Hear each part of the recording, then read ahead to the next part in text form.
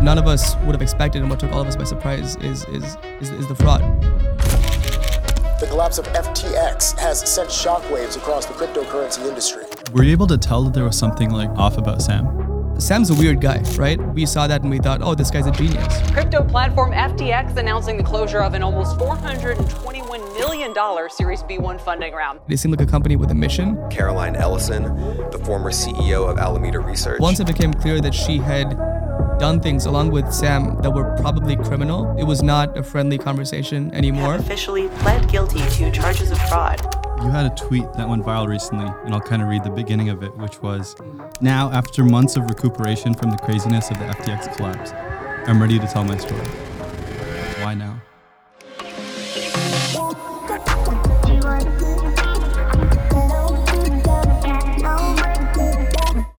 Adi, welcome to the podcast, man. Thank you. Glad to be here. This one's gonna be good. We've been talking about this one for a minute now. Oh yeah, but I'm really excited for it. You've gotten a referral from by far the most important person that's ever walked in here. wait, who?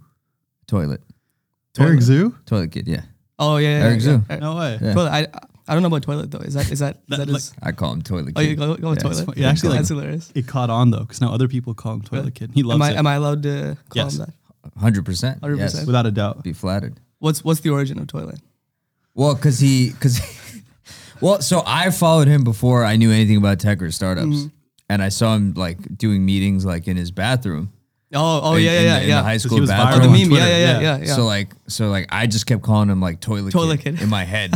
Like I was like, because I knew he was a child. Oh yeah. And I was like, I just started calling him that, and like more and more people started saying it. Right? Oh yeah, no, that's a reasonable nickname given Right? the tweet. And like he doesn't actually care about tech. So like he told everyone the only person he wants to meet in SF wasn't Sam Altman, it wasn't any of these people, it was just Toilet Kid. Toilet Kid. Yeah. And he said that to so many different people. Yeah. He's not even joking. I was like, I'd be done if I got him. And we did him. I don't know why I'm still here, but Yeah. it's like I accomplished everything I wanted to. Well, I'm honored to have been referred by Toilet Kid. Yes. It makes you the second most important person. Second most important. Wow, Yeah. I'll take that. So do you want to give an intro about yourself for the people that might not know? Yeah, of course. So my name's Adi. I'm the founder and CEO of Astra. We're a company that's building a universal connectivity layer for crypto markets. And before that, I was an engineer at Alameda Research, a small trading firm that you guys may have heard of. Small trading firm. Yeah. It's And like when people go to Harvard and they're like, yeah, I go to a liberal arts college. It is small because Boston. they managed all their assets through Google Docs. So it is a small trading firm. That's not true. Right? not quite docs, but Dude, you have the worst info. Every single episode, he's like, yeah, it's crazy because like, and he just says something that's not true. it's not true. Got bad intel, bro. Bad From intel. who? Who gave you that? Who gave you that? I need a deep fake security thing. Shout out Aman? Aman. Why? Just plugged one of our studio companies. Oh, it's one of the startups. Portfolio companies. Oh, yeah. nice. What are See they how I doing? did Like- that? Who's doing the game like this? Sometimes it's good to think about why no one's doing something the way they're doing it. Okay, all right, fair enough. No, but your statement is relevant because it wasn't Google Docs, but the company was a little bit unconventional in how we did things. And when I say the company, I'm talking about one Alameda, but also FTX, because really they were quite closely related in many ways. A lot of which is going to be coming out during the trial. But not Google Docs, but it was. We did not have a super sophisticated kind of like risk system like a lot of more traditional trading firms might have had. You had a tweet that went viral recently, and I'll kind of read the beginning of it, which was, as an engineer at Alameda Research, I had my entire life savings stolen from me by my former boss, Sam Bankman-Fried. Now, after months of recuperation from the craziness of the FTX collapse, I'm ready to tell my story. My first question is, why now? Why now? That's a good question. So the answer is that, I thought about kind of going a bit more public with my story, as long back as sort of shortly after the collapse. But it just didn't seem like the right time with everything going on. I mean, all of us were really caught by surprise, right? We had no idea about all this stuff that had been going on behind the scenes. We were told about what had been going on by Caroline in basically a confession. And Caroline was his girlfriend. Caroline primarily was the CEO of Alameda, but also she had a relationship with Sam that was like an on again, off again thing. But just in the middle of the whole collapse, like I was pretty overwhelmed, right? I was trying to process all this new information, all these folks that I have worked with, and who I know personally, their faces are now all over the news. And so processing that took some time. It took me some time just to just chill for a few months and collect myself and think about what had happened. And it's been long enough now at this point that I feel a bit more comfortable speaking out. Also, the trial is coming up, and I feel like it's my responsibility to, in some sense, make some things known in terms of my experience at this company. And what were these people like? What was Sam like? What was Caroline like? What was it like living in the Bahamas? Right? It was a wild and crazy experience, and I just want people to know. All right, let's start from the beginning then. Yeah. How did you end up working at Alameda in the first place? Because you were in Berkeley until 2 years ago. So I graduated from Berkeley in 2019. Okay. I went to work at Google. I was there for a few years, and I wanted to leave to work on something a bit newer and more exciting, right? So I applied to a bunch of places, a lot of trading firms, and one place in particular was this, small trading firm that no one had heard of. This was back in mid 2021, and I'd only heard of Alameda because of a friend of mine from Berkeley was mutual friends with Nishad Singh, who ended up being head of engineering at FTX and recently pled guilty to I think one or possibly a few of the charges that have been levied against him. Crazy rap sheet at Berkeley, bro. Yeah. Did you guys see the tweets of taking screenshots of Nishad's LinkedIn going around on Twitter? That was a thing for a while after the collapse. Oh my God. Yeah, but I knew someone who knew him, and so that that kind of helped me know about the company. That helped make the intro to the company. And I just did the interview process, went through that, and all the people I spoke to at the company seemed like just really intelligent, really motivated, really nice people, right? It seemed like a company with a mission. I'm sure you guys have heard about the whole effective altruist thing, it was really deep in the DNA of the company, right? And that's something that it did come across, right? Just talking to them, it was a big part of the recruiting pitch.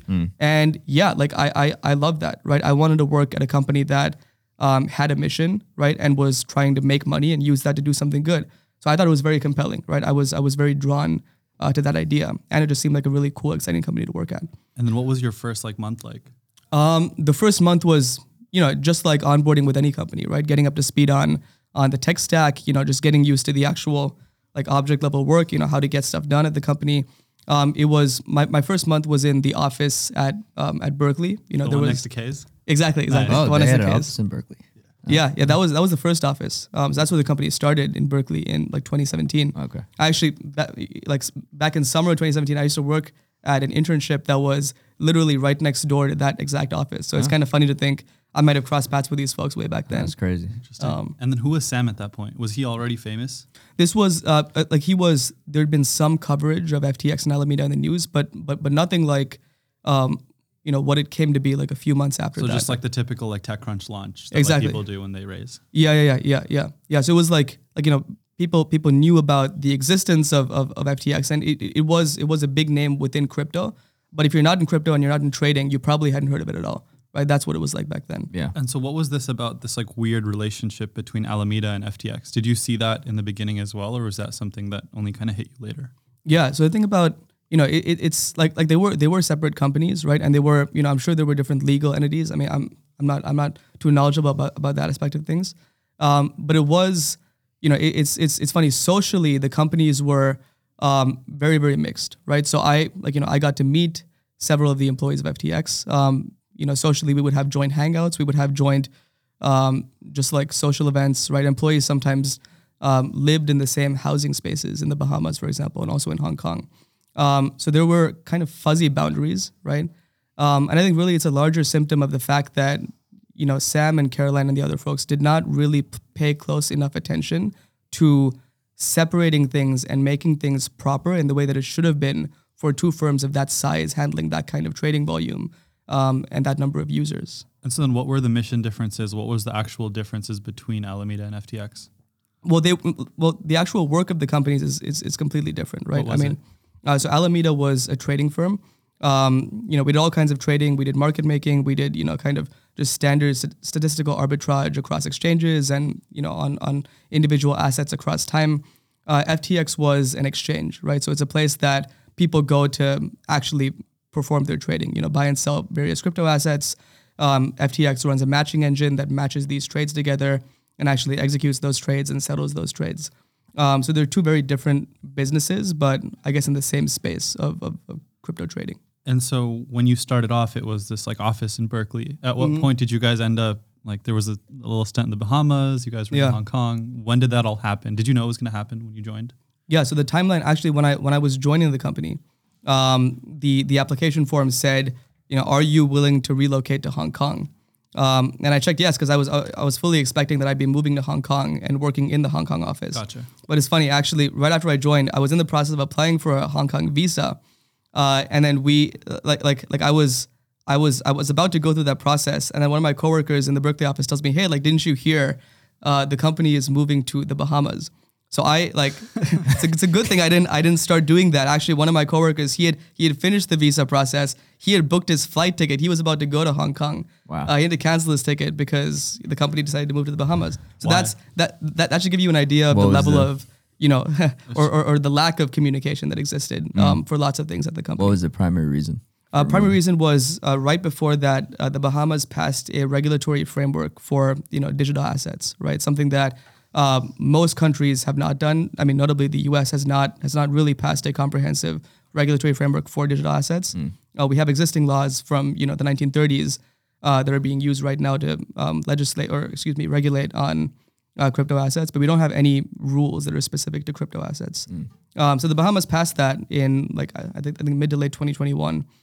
So it made perfect sense for FTX, which is a crypto exchange, to move from Hong Kong, which at the time, this was right after the Hong Kong protests, right? Yeah. So lots of political instability in Hong Kong. Who knows kind of how much influence China is going to have over Hong Kong in the future. And of course, China is famously anti-crypto, right? So yeah, they were looking for a new place, and the Bahamas had laws around crypto, so they decided to move. Were you able to tell that there was something going wrong, or where there was something off about Sam? I mean, Sam's a weird guy, right? Sam is a unique person. I think if you watch just any of his interviews, you get a sense for just his personality and the kind of person he is. Sorry, I mean weird, not in a sense of I don't mean that necessarily in a negative way. He just has It's strange, different. I mean he has a unique personality, right? I think the best way to see that is just watch any of his interviews, and you'll get a sense for kind of the way he talks, the way he thinks, and so he is unique in many ways, right? I mean, first of all, just the fact that he sort of was the founder and I guess majority owner of these two multi tens of billions of dollars companies, which he managed to build in the span of a few years, right? I mean, there's something going on there. I guess you could call that unique. You could call it there's a lot of words you could use for it, but there's something there, right? There was something happening there. And for me and for a lot of people, I mean, everyone at the company, we saw that and we thought, oh, this guy's a genius, right? This guy, he has cracked the code. He's figured something out that nobody else has been able to figure out in the startup community. And what added to that was the fact that he had this mission, right? The effective altruist mission, which is a very compelling idea to anyone who is sort of, working in the space, building startups, building tech, wanting to do good. What is the effective altruism? Yeah, so I guess I'll give you kind of a short version of it, which is I'm sure there's resources online that tell that much better than I can. But the idea is basically that there's a lot of ways that you can do good, and we should be thinking about which of those ways are most effective, as measured by I guess you can measure things like number of lives saved relative to each marginal dollar donated, for example, or you can measure things like just how many quality adjusted life years are you adding as a whole, for each action that you're taking. So that's kind of the broader framework. But specifically, what that means concretely is folks like Sam and Caroline and others were really into the idea of making a lot of money and then donating that money to effective causes. And it's something that they talked about a lot, both internally as well as externally to people outside the company. Yeah. And it was a big part of the DNA of both companies. Do you think that helped the most when raising money and kind of gaining trust of these? I mean, he had so many celebrities. Like Kevin O'Leary was how I learned about SPF. Yeah, because he spoke about he was SPF one of those, on the mainstream spokespeople. MSNBC, and he's like, this kid is going to be the next, obviously unicorn founder, superstar. Right. Like his parents are both Stanford educated. like he's got a good foundation. Like I trust this guy with all my money. Like Right. Yeah. Yeah. That's what a lot of investors thought. I mean, I mean, just read. There's this funny like article that Sequoia Capital posted right after they made their investment in FTX. It was a significant investment, and it's just funny reading through that and like all the praise that they're heaping on Sam. Yeah. It's And like he was gaming or something, right? During the League of Legends. Yeah, exactly. The thing about him playing League of Legends while taking the investor call is like just a classic example of, you know, seeing something a certain way beforehand and then realizing that you were completely wrong and that actually it was the exact opposite, right? And that's a realization that all of us had, and it was a hard realization, right? I mean, all of us paid a lot for it, just in terms of like, you know, obviously there was financial loss that many of us sustained. There was, you know, just the fact that we sort of wasted so many years of our lives dedicating our time and energy towards this company and this person and this cause. So yeah, like all of us had that realization, and I guess what none of us would have expected and what took all of us by surprise is the fraud, right? The fact that this person who seemed so genuine, who seemed so nice, would have gone to such lengths to pursue this mission. So then when did you start finding out things were broken? So you joined, when was it that you joined Alameda? I joined in mid to late 2021. Mid to late 2021. And then when did stuff start to go wrong? I mean, it's let's see, I'm trying to think back to like, you know, there's like all these, you know, little things that are not like bad, I guess, and not illegal, but just like strange and kind of silly. Like what? In terms of the companies spent a lot of money on a lot of things that they didn't need to spend money on, Like right? what? I mean, as an example, our housing in the Bahamas, incredibly opulent. We lived in, you know, 5-star accommodation. It was incredible. We lived in, we had a bunch of the employees had space in Albany, which is this really fancy resort in Nassau in the Bahamas, where a lot of celebrities live. Right, it's like there's a recording studio that we all live next to. Oh yeah, where Jay-Z Tiger and Woods Beyonce- and Oprah live Yeah, there. yeah. I mean, I watched Tiger Woods like literally driving a golf cart by me. Yeah. One of my friends one was in morning. the Bahamas with you guys and he saw Justin Bieber having breakfast. Oh, really? Like a few times. Yeah. So that's the kind of thing where like, you know, did we really need to shell out that much money and put up the employees in that kind of accommodation, or could we have just done something more reasonable? But that was your office, right? That was not the office. That was the living quarters, which Yeah. was a short drive from the office. But what's the difference between that and like everybody building all these extravagant Well, tech compounds with free food and 5-star accommodations? I'm just saying. it feels Yeah. like, in one hand, you want to attract talent, right? And one of the ways you attract talent, it's not just the salary because everyone can match the salary. But then the next level is like, now you get to work out of a really cool office space. We give you these perks so you don't have to worry about things. Yeah. We're like buying your time for you. You guys work harder. I mean, as in less the things to appeal, worry about. right? Yeah. Yeah. No, I agree. The question is just like, was all of that worth it, given the fact that behind the scenes there was fraudulent use of customer funds going on, right? That's the question that I have. Yeah. And yeah, I mean, this is one example, sort of the fancy living accommodations. Yeah. But there's many more of just, you know, dumb decisions that the companies made that honestly didn't need to have been made. I remember I had a friend that worked out of the EA. I forget what the organization was called. It wasn't Alameda, but there was one that was on Frat Row. It's like they bought a house in Frat Row, like a sorority house, and they converted it into like a daycare type thing for these like really smart high schoolers. Okay. And so I drive by because he worked out of there, but he lived nearby. And so I'd go pick him up and I'd see these like S classes parked outside all the time. I'm like, yo, what do you got going on in there? Yeah. And he's like, that's just the airport pickup. Like they fly these kids out Yeah. on business or first class flights from Yeah. like Hong Kong or Japan or wherever it was. Yeah. And then they get picked up in S classes from the airport, dropped off. Like there was like 6 of them. That's pretty crazy. Yeah. The whole thing is just like, where does all the money come from? Right. Yeah. And that's the question that maybe we should have asked. I don't know. I mean, obviously, like in hindsight, there's so many things that it's very easy to ask after the fact. Like, you know, like why didn't this trigger any red flags among accounting or whatever it is, right? But in the moment, you just think, oh wow, this is really cool. Yeah. What else were some of the things you got to do then while you were on the team?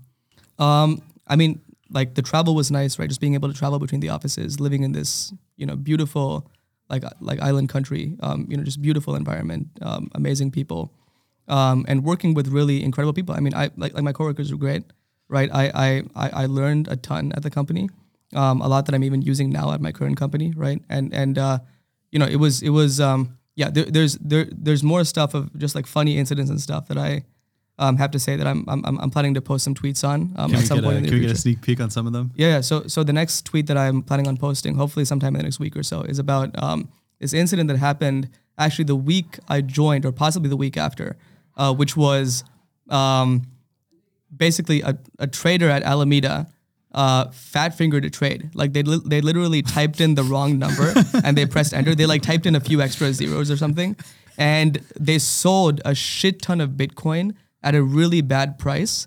And there was a flash crash in the price of Bitcoin from, I think it was maybe 50 or 60K all the way down to 8K on, I think it was Binance maybe. And this was a price movement that everybody saw across the world. Yeah. It was all over Twitter. He really fat fingered it? Yeah. sure? It was Come on. well, the company lost tens of millions of dollars. So But how much did he make? How much he also lost money. He lost money. The company lost money. But he doesn't make money if the company loses money, Okay, right? okay. He's an Alameda trader. Crazy. He just bought the bottom. I mean, but You could think, yeah. He bought the top. I don't, yeah. But, it what was if a bad he trade. went and bought a bunch of like AK after that? A bunch of AK. Like it dropped from 50 to 8. Oh. He's like, all right, time to buy. Oh, Dump in. I'm sure we did some like Something, yeah. arbitrage trades after, but like that was like that sort of didn't make up for the fact that we had just like literally he had Y'all sold destabilized Bitcoin the at a Bitcoin. terrible. Does Sam get angry? Like, is Sam like, would he comes down on people? No, I mean, actually no, right? Well, at the time it was Caroline who was kind of handling Okay, so operations. she for Alameda. handles, yeah. What was she And like? she's a like she was, I guess, a reasonable boss in terms of like just being she's not someone who would get angry for something like that. She was much more of the mindset that like let's learn from these mistakes and fix them and make sure it does not happen. So that's what we did, right? We implemented some better checks so that when a trader places a manual trade, that kind of thing does not happen. Gotcha. But just the fact that for so long that check had not been in place, Yeah. that's kind of ridiculous, right? That's Yeah. crazy. Yeah, so that's a great example of the kind of thing where that would have been done many years ago at a traditional trading firm, but at a place like Alameda, we kind of waited for shit to go wrong, and then we patched it in sort of the easiest and quickest way possible, and then the firm would keep running, and then that would keep going until the next big event or the next loss or the next hack or whatever. So then now let's kind of fast forward a little bit. What were some of the main kind of like key events that made FTX crash? Well, there's really, the answer is there's really one key event. I mean, there's lots of things that people will say caused the crash. That people will say that CZ from Binance selling FTT caused the crash. But that didn't cause the crash, right? What caused the crash is the fact that Sam took $8 billion of customer funds and used that to bankroll a bunch of risky venture investments that were outside of Alameda's and FTX's core business without telling anybody at the company, except for his core group. Why? Right? That's Why would he do What's that? the motivation? why. Well, you have to ask him. Unfortunately, he's behind bars right now. I mean, we can speculate. We can speculate Right, as to yeah. what his motivation might have been. I'm sure right? you guys speculated internally on what. Oh yeah. What yeah. were you guys thinking?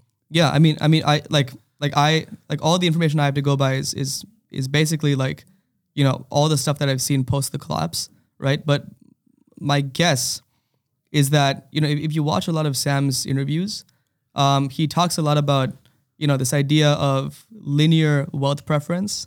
I guess there's a lot of lore here, right? There's kind of EA lore, utilitarian lore, and then Sam specific stuff, right? Okay. But the short version is that Sam was someone who believed that if someone gave you a bet where if you take the bet, then with 50% probability you double your money, with 50% probability you lose all of your money, right? That's Sure, a bet that yeah. for most people with small amounts of money, that's a bet that you might take because worst case you lose that small amount of money, best case you double it, that's great for you. Yeah. Most people would not take that bet if you're dealing with a huge amount of money. Yes. Especially if that money is other people's money, right? One of Sam's core beliefs was that you almost always take the double or nothing bet. So he believed that the way that you act in terms of risk with small amounts of money is the same as the way you should act with large amounts of money. In terms of your Does that make your sense risk to tolerance. your kind of like your betting strategy? It does. It's the thing of like, would you take 100 million or flip a coin for $1 billion. Right. Yeah. Right? Yeah. And yeah. it's like the correct answer is you flip the coin. Yeah. The correct answer, Right? if you're like, trying to why? maximize, if you're trying to maximize your expected future value, right? If you're playing to maximize EV, then the best thing to do is to probably take the bet. And Sam believed that when you're operating a company, no matter what the size, no matter what the size of funds you're dealing with, you always take actions that maximize EV. It's expected value. just the fatal flaw in that logic is you sometimes you're going to lose a lot, and over the course you're always going to win out when you maximize EV, as in over a few hundred placements. But when you do something like that, and you go to jail. you just don't have. You don't have Well, you another can't play the 8 game billion. anymore, right? Yeah, You it's can't- like you- you would have needed Yeah. 800 billion to properly prove this. Yeah, Or- if he had infinite money, sure, that would have worked, right? But the point is that he was constrained, and the risks he was taking were outsized, even relative to the very large amount of money he did have. You think that's just an ego thing of like, I've been right so many times, I know this is gonna work. Yeah, I think it could be it very well could be an ego thing. It also, I think, is just a Sam thing. I mean, that's something that even before the company was as big as it was when it collapsed, that was a very consistent part of his philosophy, right? That's how he was thinking early in the company's life. That's how he was thinking, around the time when I joined. He's written a bunch of documents, just internal documents for folks to read, for new employees to read when we're onboarding and joining the company. And, you just read this going as far back as 2017, 2018. He's saying the same stuff, right? Which is that he believes you should always maximize expected value. And I guess the kind of worked for him. That's what until it clearly didn't. worked. Yeah. Right. It's like they had unparalleled returns compared to market average. Right, And yeah. you know a little bit about obviously the space. Yeah. And the investing part of it. Yeah. But I don't know. It just doesn't make sense to me. No. None of it makes sense to me, to be honest. Like when Yeah. I'm interested because you were, I guess, outside looking in, working in crypto. Yeah. And then you were obviously reading the news on the returns Yeah. and how well they were doing. It was Right. strange because if you were to just look at their numbers, you would think something's wrong. But there was also like yield farming, like things in crypto existed to where Yeah. it's like, all right, it's just like at this point in crypto, you can put money in and get outsized returns. Yeah. But the weird part was like Kevin O'Leary and like all of these like famous celebrities backing it, and like people I knew like that weren't very technical, that weren't crypto native at all, were also using FTX. Like that part really kind of messed FTX with your head. Arena, which was I think the Miami Yeah. Heat, where the Miami Heat yeah. play. Like when they got that, it was like, oh, the credibility. That's when it went is- mainstream, right? Right. Like It's with Rari, like people. So for context, I worked at Faye. We merged with Rari Capital. Okay. And so we had our fuse pool, and like we knew like people on the team were like leveraged, but they were making so much money off the returns. Yeah. That makes sense in my head because it was like this obscure kind of like crypto thing that not many people know about. You're kind of exploiting it. But then when you look at something at the scale of FTX, that was weird. Yeah. Well, it's a similar sort of thing, right? I mean, what you said about yield farming, like that was a huge part of Alameda's business, right? We were one of the, I think, biggest yield farmers that existed. When that was big that summer. So yeah, it was a lot of like the firm was really good at noticing when a new thing was taking off and jumping on that as soon as possible, much faster than any of the competition, right? And just doing that again and again and again over the course of, what was it, like 5 years or so. So you guys didn't find this stuff fishy, as far as like, obviously you were doing well, you're an engineer, and you're seeing the numbers. It's like you were like, no, we're just better at this. Oh no, I mean the company. Yeah. Like the company was, both companies were highly profitable, right? Alameda was a very profitable, very successful trading firm. FTX was a very successful exchange. I mean, being an exchange is sort of the best business model in crypto, right? Which is, you give people easy access to markets, and you're compensated with a fee for every trade, right? It's kind of the best possible business model there is within the space. So yeah, both were, they were real companies. They were making real money. They were, genuinely highly successful, which is what makes it even more sad about the collapse, right? Is that they they didn't need to take all these extra risky bets. The company was a money printer that they could have kept running and kept growing, but they decided that that was not enough. So you guys would still be around if Sam didn't make those. We could have, yeah. I mean, there's sort of debate around, there's some stuff that might come out in the trial about like, should Alameda have been better at hedging our bets or whatever, right? But really the, I mean, like the higher level picture is that, both companies I think would be alive if Sam and Caroline and Nishad and Gary had not decided to make these ridiculous risky bets with customer funds. Also, like quant firms in general are just like known for insane amounts of money. Like HRT. Well, I had a friend who had an internship at HRT over the summer, and the videos he would send me, this dude was like in the tallest, like I don't know, maybe it was in one of those like really high skyscrapers, 60th floor. It's like a ball pit, and just like on one floor it's just like sushi for the whole company, and the second floor it's like pizza for like insane amounts of spending. They put him in like this apartment that was like $6,000 a month, and it was like company housing for the summer. Yeah, and so I guess that also kind of changes, like warps your perspective, just like all other quant companies. But correct me if I'm wrong, aren't they known for like working with a really, really big amount of capital and making small margins, but they're making it off of a ton of money. So obviously it's profitable. Like they're not taking ridiculous risks. Quant firms. Yeah, usually, well, like I said, it depends on the type of firm. Yeah. But yeah, typically like a firm like Alameda is trying to be as close to delta neutral as possible. Right. So they're not really looking for any significant exposure to a specific asset or sector. Like that's how I always viewed quants. Is like you're working with so much money and you're good at making this consistent margin and compounding. Like you're never gonna lose because you're always playing. Makes sense. Yeah, you're hitting singles and you're not making wild bets. Yeah, exactly. Yeah. That's how most quant trading firms work, and that's also how Alameda's core business works. Right? Yeah, that's how you guys built it, right? Yeah. That was the core trading business exactly. And all of these, what I'm describing as risky bets that were taken. These are things like, read some of the like the DOJ sort of documents, right? I mean, there's some crazy stuff. They spend, I think it was $2 or $3 billion on stock buybacks from Binance because they wanted to, I guess they had too much cash on their hands and they wanted to buy back stock from one of the early investors. It was about $1 billion spent on a Bitcoin mining company, right? That's crazy. Why was that needed? I guess I don't know. They decided to. I think there was some trade that they were trying to do where they bought a Bitcoin mining company and then they shorted like perps or something like that to lock in that spread. But that was, $1 billion, right? And then there was at least $1 or $2 billion spent on various venture investments. There was FTX Ventures. They were spending tons of money on new L1 projects, on all kinds of new protocols. So just add those up, and that's like several billion. And that's money that was not related to either being an exchange or doing trading in any way. Mm. So then now let's talk about kind of like the crash and what it was like for you. What was the day that you found out? Was it when it was hitting the news cycle? We found out basically the day before it hit the news. This was last summer? This was in November of 2022. So last winter. Last winter. Wow. Yeah. So you found out the day before? Sort of. Yeah. But were there like rumblings internally of like something's kind of the wheels are coming off?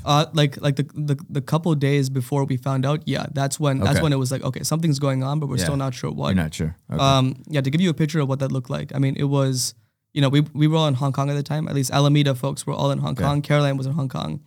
Sam was in the Bahamas along with most of FTX. And to us, it just seemed like a really busy week of trading, right? Because there's a few things that had happened leading up to this. There was, the debate between Sam and Eric Voorhees about crypto regulation and the future of crypto. And Sam was widely considered to have been kind of crushed in that debate.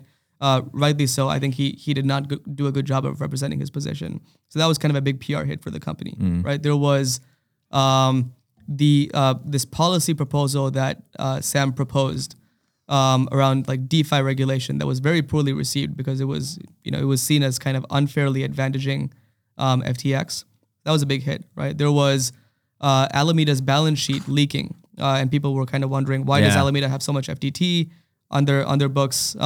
That was one thing. And then CZ announcing that he was going to be selling Binance's stake in FTT. So all of this stuff happened that week leading up to the collapse, right? So for us internally, it was like, okay, we're seeing all this FUD online. People are talking about this on Twitter. But it's nothing we haven't seen before, right? We've seen this kind of stuff on Twitter before. We've had... I was going to say, this is commonplace. Obviously not at this scale, maybe. Yeah. But like this stuff in general, happens in crypto everyone's always like bad. Like there's always everyone's always bashing like everyone else. And it's fairly typical. Yeah. And at that point, we still had no reason to suspect that anything was going on apart from just like, busy markets and like a lot of FUD on Twitter. So for us on the inside, it was just a busy few days of trading, right? I mean, on my part as an engineer, I'm kind of helping just build and maintain the trading systems, making sure that those are still running and still live. We're able to place trades. Yeah. For the traders, it's sort of, dealing with these crazy volatile markets, right? And this is what it's like leading up to basically the day before Caroline's confession, which is, this preceding day, just randomly out of the blue, we see this Twitter post from Sam saying that Binance was going to be acquiring FTX. And this was the first sign for any of us that something was going on. Because just given the situation, given what had been happening the previous week, for Sam to now say that Binance was buying FTX there was no internal communication whatsoever about this. Yeah. Right? We knew something was going on. We didn't know what, but there's no way this is a normal sale. Like, it's not like we'd just been acquired and we're all like super happy about that. We could tell that it was a fire sale, right? So that was the first indication for us. And the following day, we all come into work and Caroline is kind of frantically telling us to withdraw capital from all of the exchanges we trade on and move that to FTX so that we can meet FTX withdrawals, because people are trying to pull their money out of FTX. Yeah. Right? So it's a crazy day of just like literally selling all of our positions, taking all of our, all the capital we have on all the exchanges, all of our collateral, moving that to FTX. And we do this the whole day until we have no money left on any exchanges. And we're just sitting there wondering, like, okay, what do we do now? And Caroline, this whole day, she's been in this meeting room in a corner of the office taking calls. She's not been on the trading floor with us. And we're just waiting and being like, okay, like, what do we do now? And in the evening, Hong Kong time, she comes out. We have the all hands meeting that was scheduled to happen at that time. And she basically comes clean to us, right? She says, yeah, the company was highly leveraged. We had taken out these huge amounts of loans and used them to make very risky venture investments. And she gave us some examples of those. And she said those loans got recalled when the Luna crash happened. And there was no money to pay him back because we had already invested that money. So they took FTX customer funds and used that to pay it back. So the Luna crash is a big part of this. It's a part of it in the sense that it made the company need to return those loans, right? I guess they technically could have kept those loans, but they were all open term loans, and so they got recalled because of the Luna crash. Not because of the crash didn't affect us that badly, but the folks that we had taken loans from, it affected them really badly. So they needed the money back. Yeah. What was it like for you then to kind of be on that floor as she's saying that the whole company just went down or is about to go down? It was wild. I mean, all of us were just sitting on the floor in a circle, right? Caroline was on a beanbag. She was kind of crying a little bit, right? And it was a very tense atmosphere. All of us, like, as soon as we realized kind of the scale of what she was talking about, the tone kind of immediately changed, right? At first we were like, okay, like, let's try to understand what's going on. But once it became clear that she had done things along with Sam that were probably criminal, it was, we grilled her, right? We asked her like tons of questions. It was not a friendly conversation anymore. And all of us just wanted to know, like, we had questions, right? All of us were equity holders in the company. What's going to happen to our equity? We have deposits on the platform. What's going to happen to those? Are we going to get paid our salary like at the end of this week? Yeah. Are we still going to get our bonuses at the end of the year? Right? Are we like do we just like leave the country and go back home? And if who's going to pay for the flights? Kong, right? Yeah. We're in Hong Kong. That's crazy. Right? What do we do about like I have belongings like clothes and shoes and stuff that are in the Bahamas that I had to leave behind because we couldn't go back to the Bahamas after all this shit went down. Right? So we all went straight back to our home countries. I still have my stuff that's lying somewhere in some room in the Bahamas. I don't know what happened to it. What stuff do you remember? Just like clothes and like electronics probably. Yeah. Like criminal charges, whole company went down. What about your clothes? Where'd they go? Yeah. Hey, I care about my clothes. He has some really nice, I don't know, he has some Gucci back there. Like no Gucci, unfortunately, but I have my trusty, t-shirt and shorts. Yeah. Okay. Yeah. What's going on in your mind as you leave that room then? So you grilled her, or, you guys are talking about what kind of went wrong. And then what's that car ride home like? Yeah. Well, actually, right after that meeting, all of us, with the exception of Caroline, we all just go out for drinks because, we're just trying to process what's happening and we need to talk about this with each other. So we all get drinks at this bar close to the office in Wan Chai in Hong Kong. And we're just like, talking about, what do we do now? Like, do we just go back home? There's like just. Were you worried that you were exposed legally? Like, were you guys thinking about whether or not you'd also FaceTime or charges? Yeah, we I guess knew that we would want to talk to lawyers to kind of just see what that process was like. I guess none of us were really worried about our own exposure. I mean, we basically found out that day, right? So we kind of knew that, really we just wanted to help with that process as much as possible and like give as much of information as we could to the folks that were doing the investigating. Could you tell that she was either like remorseful or regretful that you guys are put in that position? Like, yeah, she was. I mean, she was like tearful, right? Like as she was explaining this, and she, she kept saying like, I'm sorry, like I know I let you guys down and stuff like that. She did seem remorseful. That said, she did what she did, and she's an intelligent person, right? She's not like, she had full knowledge of what they were doing.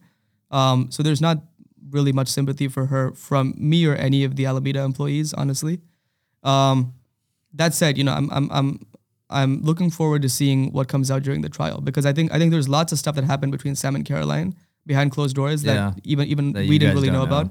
And yeah, really, like obviously I'm not a fan of Caroline now, but really I think Sam is at the core of what happened. And even among those top four, right? Sam, Caroline, Nishad, and Gary.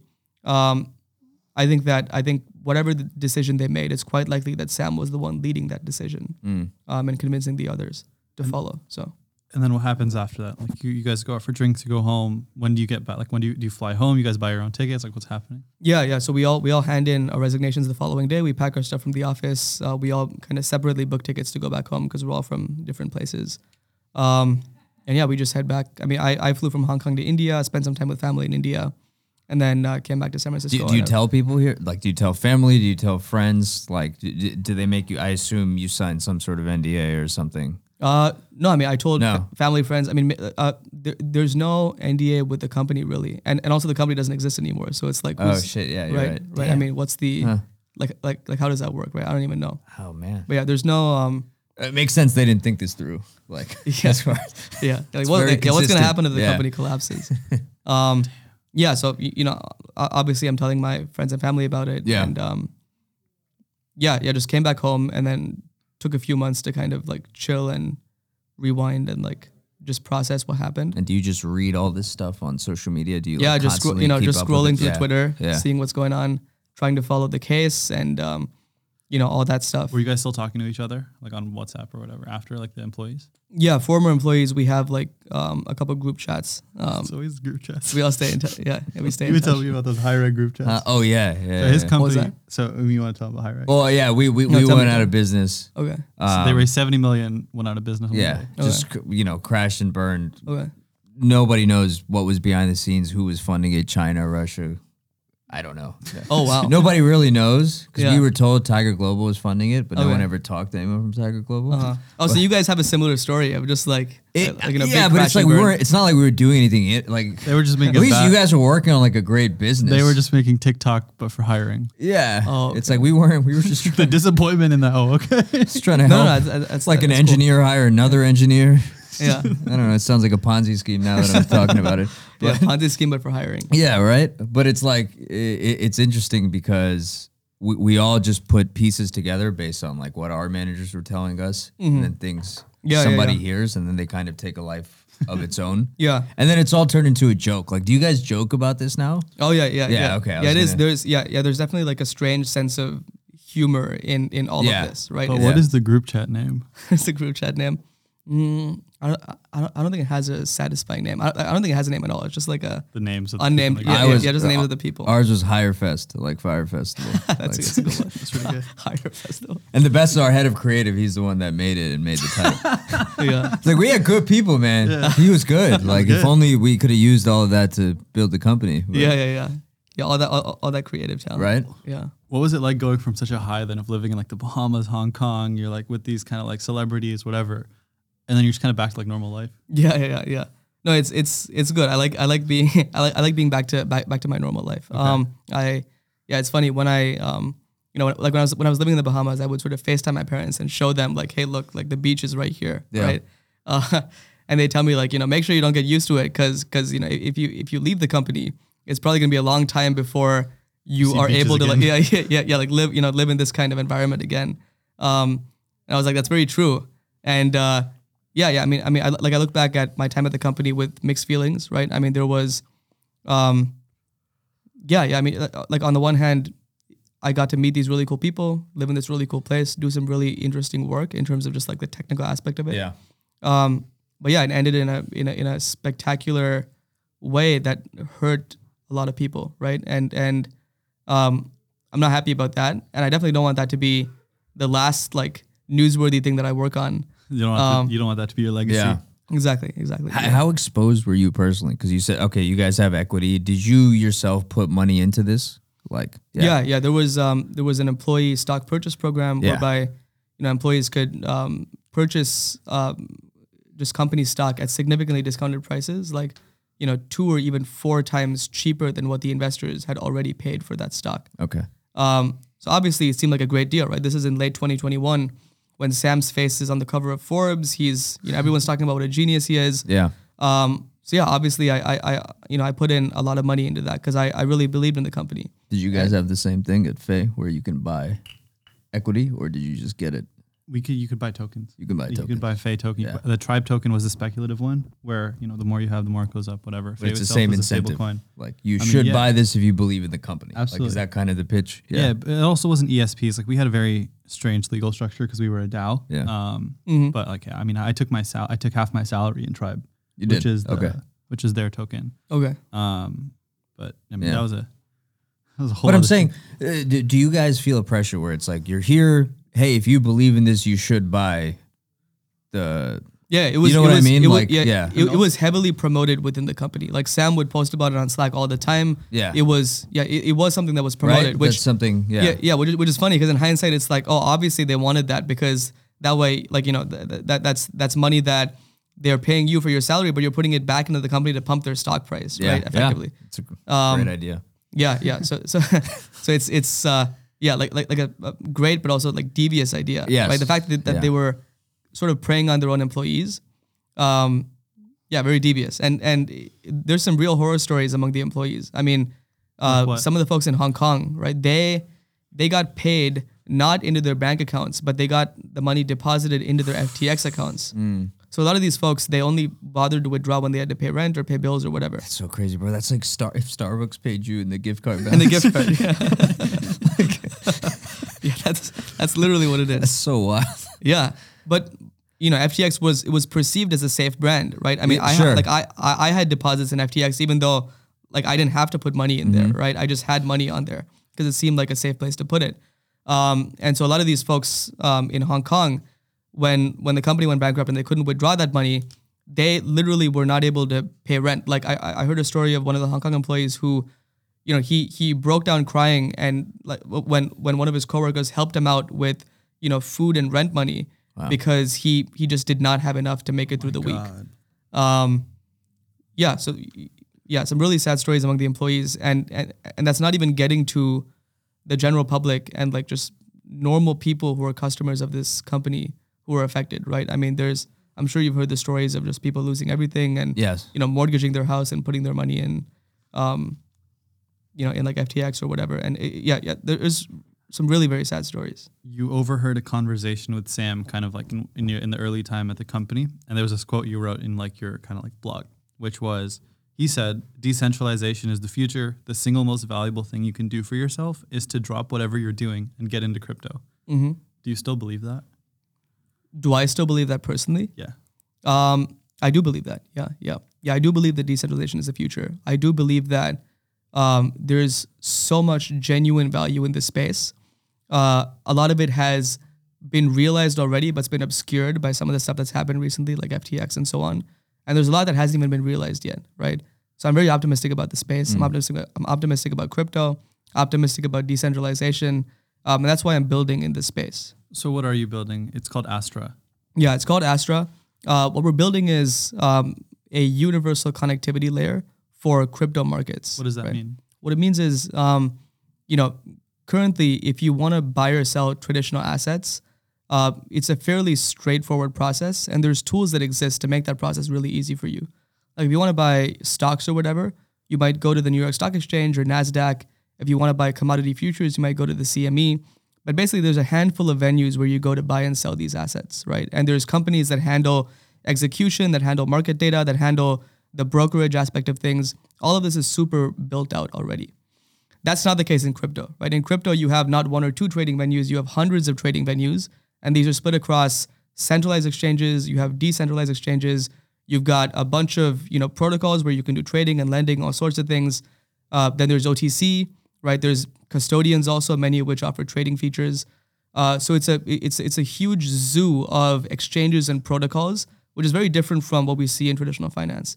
And the infrastructure to be able to integrate with these venues and do things like fetch data and place trades and transfer assets, this is not really built out in a satisfying way for businesses and individuals. So what we're doing is we're building all of this infrastructure. We're building a core primitive of robust, low latency, and extensive connectivity to crypto exchanges and DEXs. What this looks like for the end user is just an API that you can go to and you can send a request, and using the same data format, you can access Binance and Coinbase and Uniswap and DYDX and any venue you might want to trade on. So you can imagine folks like trading firms using this for building their integrations with exchanges and handling like those really low latency connections. You can imagine brokerages using this to offer trading features for their clients. You can imagine researchers or news people using historical market data to be able to see historical token prices, come up with some interesting research and novel insights. And you can imagine, pro traders, even retail traders, using like a unified user interface to be able to trade on, Binance perps or Coinbase products or any of these things all under one roof. Why has no one built this yet? Because intuitively it sounds like it just should exist already. Yeah, and it does exist in a number of different fragmented ways. And that I think is why, there's no real satisfying solution that builds this in a way that simultaneously solves for extensive connectivity, meaning integrating with not just 1 or 2 trading venues or even 5 or 10, but 100 trading venues. Because that's the reality of crypto is people are not trading on, just like a handful of venues. They're trading on all of these different venues. Why? How do we consolidate that? Isn't this part of the problem? Yeah. Well, I think it's not necessarily a problem, right? I think there's reasons why people like to spin up new protocols. Yeah. Because we don't know like which L1 is going to end up winning the race, right? We don't know if it's even going to be an L1 versus being an L2. L1? You mean like Ethereum or? Oh yeah, like Ethereum or the Bitcoin network or Solana or sort of any of these layer 1 blockchains that is directly handling consensus and block production. So what's the difference between an L1 and an L2? Yeah, so an L1, I guess there's differing definitions, right? People disagree on what counts as an L1 and L2, but the high level thing is an L1 typically is a blockchain that is fully handling its own consensus as well as block production. An L2 typically is running off chain, so it's not running on an L1, but it posts proofs of the blocks that it's creating to an L1. That's the high level distinction. I mean, tell me if I'm off topic, but this brings me to a point of, remember when you said Binance was going to acquire FTX, right? Mm-hmm. Fire sale. And then people started withdrawing their money from FTX. Now, let's say JP Morgan Chase buys Bank of America and he tweets it, right? We're acquiring Bank of America. Yeah. I don't think really anyone would go and try to pull their money out of Bank of America. Right. Why is this different? Well, I think it's different because like all of the context leading up to that event indicated that there was something going on, right? Just all of the negative press about SBF and about the company that was in the news, all of that, and just the volatility of FTT prices, all of those things, it made people realize that there was something going on. They just were not sure what. That was so when the acquisition, like the straw that broke the camel's back. It was the straw, exactly. But we've had like Wells Fargo doing fraud, Wells Fargo having hacks, things like that. Other banks too, right? But again, like this never prompted any mass. I think level of. Well, it sort of did, right? I mean, if you take what happened with SVB or First Republic, that's effectively what happened. Is there was a lot of FUD going on and people withdrew their money. Yeah. I mean, in the case of First Republic, like it's not even First Republic. I think was affected because they're just another bank in San Francisco. They didn't even do anything wrong necessarily, right? But just their proximity to Silicon Valley Bank meant that people wanted to pull their money out, and both of them are now First Republic is acquired by. What was it? JP Morgan maybe? Yeah, was it JP Morgan? Yeah. And then SVB, I'm not sure what's up with that, but I don't think it's operating. Yeah. People that put their money in FTX were also a lot more sensitive to like the markets and general sentiment. Whereas like, so let's say I have my money in Chase, if some dude on Twitter starts talking about how Chase is going to fail, You wouldn't care. I'm like, all right, You wouldn't whatever. care. Like, also, it's like it's backed by the FTC. There's like some in, like Right. insurance But you level, wouldn't like just trust 250K. Binance to keep, you know what I mean? But Like, crypto already has this like air around it of like scam, A scam, which yeah. is a bad thing, but it's just also how it is. And when you start to, that's enough for, I'd say like a majority or a good amount of people to start pulling their money out. Mm-hmm. And then once a good amount of people start pulling their money out, everyone else starts pulling their money out. And by the end of it, it's like, it's not just that a tweet went out. It was like 10 people around me that have their money in FTX pulled it out. So I'm Yeah. going to pull mine out too. how are you looking at that with Astra? Because obviously Yeah. you're using your prior experiences here to build something, and you obviously want to get away from everything that plagued Alameda and FTX. Right. Yeah. Exactly. Yeah. So the way we're solving that is we're saying, hey, like we are not going to handle custody, so we're not storing anyone's funds. We are not going to handle counterparty risk. So we we are not giving you an OTC system that you're trading against. Yeah. We just give you this very simple technological primitive, which is direct market access to a bunch of different trading venues. Right. So the way it works is our customers come to us. They've already onboarded with each exchange. They already have like their Plaid. API keys. Exactly. It's like Plaid. In fact, the analogy I use is, it's a combination of like Plaid for crypto plus like, there's some stuff we're building around like really low latency that I guess is a bit different from what Plaid does. But yeah, it's a lot like Plaid in the sense that it's bring your own API keys, bring your own accounts, bring your own KYC. Sick. That's really cool. I mean, crypto has a huge just like UX problem. Yeah, I was going to absolutely. say, like, how do you get, does this need overall like mass adoption to succeed? Like, how do we get like a blue collar worker who builds cars in Detroit Let's go. to buy this? To buy this. Or in general, like Yeah. Use it. buy and sell crypto, maximize the value of exactly what you're saying. Like, Yeah. does that need to happen for this industry to thrive? Yeah. I think you're totally right that there's a huge usability problem in crypto, and the way that manifests is if you're building something in the space of DeFi or like core Web3 stuff, you're basically building for like 10,000 users, maybe like 100,000 in the world, but there's not that many people who are even sophisticated enough Yeah. to onboard themselves onto these systems, to get their money into these systems, and to be interested enough to use these products. Yeah. You're basically building for a hobbyist community at this point if you're building really like core decentralized applications. So the question is, how do we get that to be like some auto worker in Detroit? How do we get them to adopt crypto, right? And I think the answer is just a lot of thinking needs to be done on usability, right? I think there's a lot of initiatives in Ethereum around account abstraction, which are happening now, which I'm really enthusiastic about, right? Shared web paper, MPC. Right, yeah. Abstract away all of your like wallets. Exactly. Email. Yeah, and it's still an open question as to like what is the form that this is going to take? Is it Yeah. going to be account abstraction that's baked into the blockchain you're using, which is the Ethereum example? Is it going to be MPC or something where you can use the same type of sharding logic across private keys for any blockchain, or some kind of more complex zero knowledge type thing where you don't really have to worry about any of the finer details of how that's being implemented. It's still an open question, right? It's an unsolved problem. We have not solved that problem. And really, I think there has to be a solution that does not involve just wrapping these decentralized services with a centralized wrapper, which historically is how this problem they has did been it. solved, right? Yeah. This is, Coinbase, Binance, FTX. This is the way that most big crypto companies have started. Part of what we're trying to do with Astra is build this technology in a way that it is owned by the user, and the user brings their own keys, and at no point do we have access to those keys, right? We're selling software to businesses, and those businesses have full control of all their data, all their keys, and they just use our software to make their life a lot easier. So that's the vision that I believe in. That's what that's the direction that we're building in, and I think more companies in this space need to go in that direction. Yeah. What's it like being a founder now after working for SBF? Have you raised money? Yeah. We just raised a 2 million seed round a few months ago. So Congratulations. thank you. And at this point, we're just heads down building. We have a team of 5 people. We're just building the product, talking to users, getting the V1 ready. Who are these 5? These 5 are just like a combination of some folks that I've worked with in the past and just friends and stuff like that. And then What what is it? spot in the Bahamas did you guys get? No spot in the Bahamas just yet. I think that may be in our distant future. Series A? No, that's seed, Hong Kong. seed. Yeah. Okay. Oh wow, you're jumping the gun. So yeah. Just seed for now, but we'll see. We'll see Yeah. how it goes. Yeah. Okay. Yeah. What's it like putting the founder hat on after working for such a well-known founder? Have you taken any of his habits? You're raising on League of Legends. No League of Legends. I never.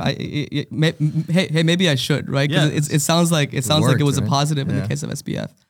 No League of Legends. I mean, it's putting the founder hat on is extremely fun and really exciting. I mean, really, it's not one hat. It's like 100 different hats that I'm having to wear every day, and just swapping between them and getting to work on all these different roles within the company, and talking to really cool people and being able to come here and talk to you guys, for example, is it's pretty amazing, right? It's something that the origin of this company is really in a lot of the problems that I saw at Alameda in terms of just like our own technical infrastructure. Yeah. And we're trying to solve a lot of those problems. So it's sort of directly related to stuff I've done in the past. And it's something that I've been passionate about ever since I, struggled to build exchange integrations at Alameda. And it's a problem that, I know that so many businesses in crypto face. And it's a problem that, if this is solved in a satisfying way for these businesses, that's going to propagate all the way down to the individual. And it's going to give people, normal people, normal traders, much easier and much faster and much more seamless access to markets. So I'm thrilled to be building this. It's exciting, like every day when I wake up and get to work on this. And it's awesome. Interesting. Where's the product at right now? We are basically building the V1. We have integrations with a bunch of venues already. We have about 5 centralized exchanges. We have 3 DEXs. We're working on 1 custodian. And really we're just like working on testing this, making sure it's super solid, super robust. And the plan is to have a beta release out in 2 months. And we have some customers we're talking to. And if anyone sees this and would like to get in touch, would absolutely love to talk to you guys also. How should they reach out? So our website is astra-api.dev. That's Astra, ASTRA-api.dev. We're also on Twitter. It's Astra_API. And you can also find me. My name is Adi, but my full name is Aditya Baradwaj. You can probably find that on We'll put in the description. Link, yes, sir. Yeah, awesome. And then what's your go-to-market strategy going to be? Because the most interesting thing to me about crypto companies is just seeing how they go to market. Like Family was insane. Yeah. So the way that we're building this is it's a very boring, very standard, B2B SaaS company, right? Okay. No fancy token sale. There's not going to be any token, right? Hate to break it to you, but there will never be an Astra token. Okay. No ICO happening soon. So it's a very boring business. Just keeping us out, bro. You don't want us. You don't want us to be able to get in on that. You can be equity investors if you like, but unfortunately no tokens. So I'm not gonna let you buy and then dump, unfortunately, which is all too common. God, he pointed at me. He didn't point at us. He pointed at me. That's crazy. I saw the look in your eyes. Bro, like you know too much about gambling. You definitely better short this. I know. I was hearing SB. I was like, damn, he like me for real. He's just like you. Yeah. Like, damn, I just got to start playing League of Legends. Yeah. That's going to be harder for you than building. That might be hard. That's going to be hard. I don't have great video game hand-eye coordination skills. Sam wasn't great either. Apparently he was stuck at like what is it, bronze or whatever? I don't know. I don't play. I think you were just playing it. Yeah. Supposedly he actually wasn't that good at League of Legends. That's what people are saying. He just did it. It's like playing Forza while you try to like raise and coming in last every single time. But that's I think it's also an interesting point to add to the GTM. Okay. You did a keynote here on building your personal brand as a founder. True. One of the things of crypto I think hamstrings it is there's no founder example of like this guy's killing it, also doing well, good person. There's no leaks of stories at a mass scale. Like this is, I guess, a question for both of you. Like, are you thinking about that in terms of like, do we need better founder examples here? Can you be one of those? And it's like, if you were advising or still in Web3, like, is that something you would kind of convey with the GTM? Yeah. I completely agree that like there needs to be much better founder examples in crypto. If you take, take the most. Well, arguably the most successful company in crypto right now, which is Binance, right? I mean, CZ? CZ is probably the richest person in crypto right now. Yeah. Probably also one of the richest people in the world, right? Wow. And more successful than Coinbase. Oh yeah. Okay. More successful than Coinbase for sure. Purely because Coinbase only offers spot assets. Binance heavily focuses on derivatives. Oh, gotcha. And derivatives volume is like probably an order of magnitude higher than spot volume for crypto. So people really like perpetual futures. They really like crypto derivatives. And like a lot of that, honestly, is like a function of the fact that people like to speculate on crypto assets, right? And derivatives, it's a lot easier to go long, go short, do that on leverage. So Binance is the number one crypto exchange, and CZ is, I guess people have different opinions on him, but maybe not the best example of like an outstanding founder figure who you would want to follow in terms of just like, there's a lot of suspicious stuff that's been going around about Binance also. I think of like Jay as a good example. Jay Bhavnani. So he's building Waymont right now. But he was the CEO of Rari back when I was at Faye. And he's kind of just like, before Rari, he did Ambo. And all of these projects is kind of, for the most part, like worked. And he's kind of built this like reputation. And I think his like personal Twitter account is what's driving a lot of growth for Waymont, because now it's like, for context, Waymont is building like crypto storage for like high net worth individuals. And so we're like custody for high net worth individuals. And so you really have to have like a good, strong personal brand to be able to convince these like rich people that they should store their money with you. But a lot of, I think, his strategy, or I don't think he's thinking about his founder strategy, but like, I think a lot of it just comes from he's done the thing before, and then now he's like building it in public. That's one way to do it, but you probably need like a Sam Altman. What do you mean? In terms of somebody who represents the whole movement. Oh, for sure. Right? Like in terms of like, he kind of gets to speak. If he says something, the industry moves one way or another off of trustworthiness, not panic. If that makes sense. I agree. I think the closest we have to that right now within crypto, or at least certainly within crypto trading, is probably Brian Armstrong. I was thinking that. From Coinbase, right? Yeah. Just in terms of being like a respectable kind of like honorable figure who's leading the movement, at least within the US, for US crypto regulation. So I definitely look up to him. And I think he's great, but we could definitely use more of those figures. Right. So hopefully you can be the... Certainly hope so. Right? Yeah. So you have a strong Twitter, you might as well use it for good. You can blow that account up with these FTX stories. There's tons of, I've got some more content in the backlog that I want to start pushing out as soon as, the trial starts in 2 weeks. So we're going to do some posting leading up to that, and also during the trial and after. And the goal is to, like I want to tell this story, and like there's lots of people who are interested in this story. So, I think these stories need to be out there, and obviously, if that leads to positive outcomes for myself and the company, that's obviously great as well. Heck yeah. Awesome. Well, speaking of your Twitter, we do this thing. Oh yeah, I got did a little bit of digging in your Twitter. Oh yeah? All right, so some digging. I'm scared. Well, I'm trying to keep it more lighthearted. So I'm gonna toss like the heavy ones. All right. There's no point. I mean, I feel like we've gone pretty heavy here. This one's good. October 4th, 2022. Okay, you either die a Bateman or you live long enough to see yourself become the Batman. Yeah, that was my first tweet, right? American Psycho? Yeah. So like the joke is like, this joke just popped into my head, and I thought it was so funny that I had to tweet this. Right? Basically, it's Christian Bale, right? He plays Batman in the Christopher Nolan Batman trilogy, and Patrick Bateman, in American Psycho, right? And have you seen American Psycho? I was like rewatching it last night. Okay. Yeah. So, great. So I don't know why. There's another question for that. We'll do that later. But go ahead. That is a good question. Yeah. No, and the quote is from the Batman trilogy, right? You either die a hero, or you live long. That's good. Yeah. So I just thought, I don't know, it just popped into my head. I started laughing out loud. I had to. I love how you phrase it like that. Like just live long enough to see yourself become Batman. Become Batman. Yeah. And this is before the whole Batman thing took over TikTok of everyone thinking they're Batman. Oh yeah. What is that? I don't know. Do you know what that is? No. Why you look at me like that and say, "What is that?" Because you're like, I don't know.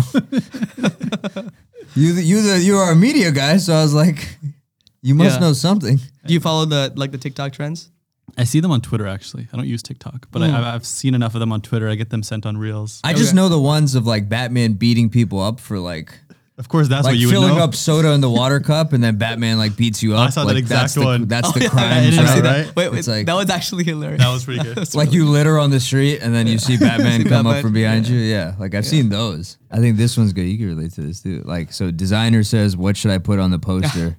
PM IDK just write something inspirational. Designer put something inspirational on. What is it? Oh, yeah. That's pretty good. Yeah, so that's an actual, like, that's a sign that's in the WeWork that I work in. Oh, really? 600 California. And it's hilarious because like each floor has one of these. Yeah. And all of them are like very serious, inspirational Is that quotes. the one with the square windows?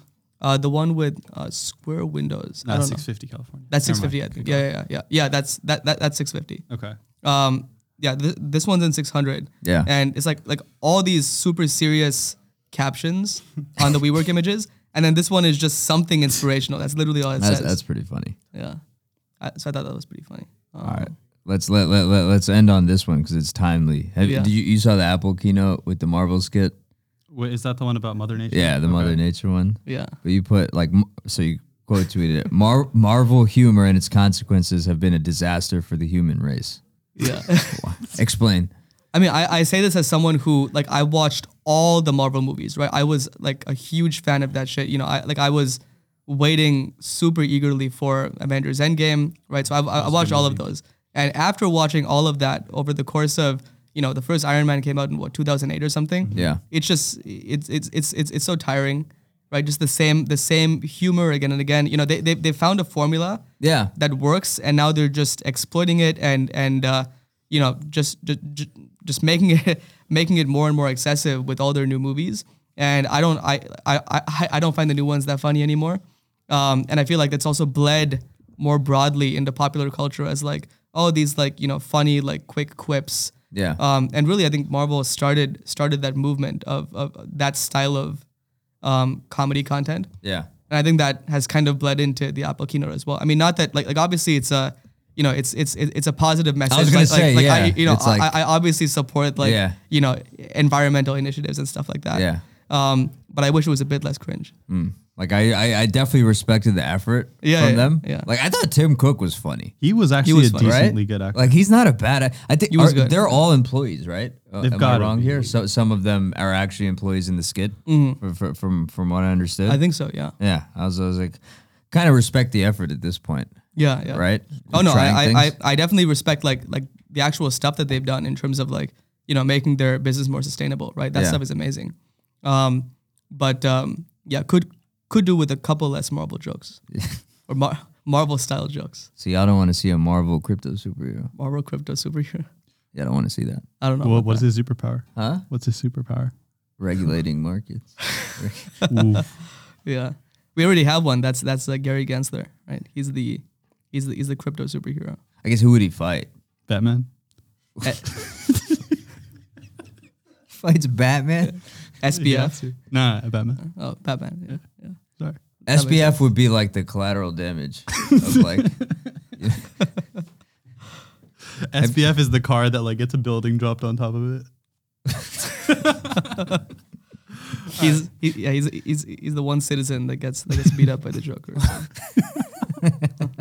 right, that's how you know we need to end this episode. We're gonna put links in the description, but thanks so much for coming on the episode. Yep. Gotta end it Thank you off. guys. With your final words. Oh. Final crazy. words. Final words. Final words. Let's focus on building cool shit.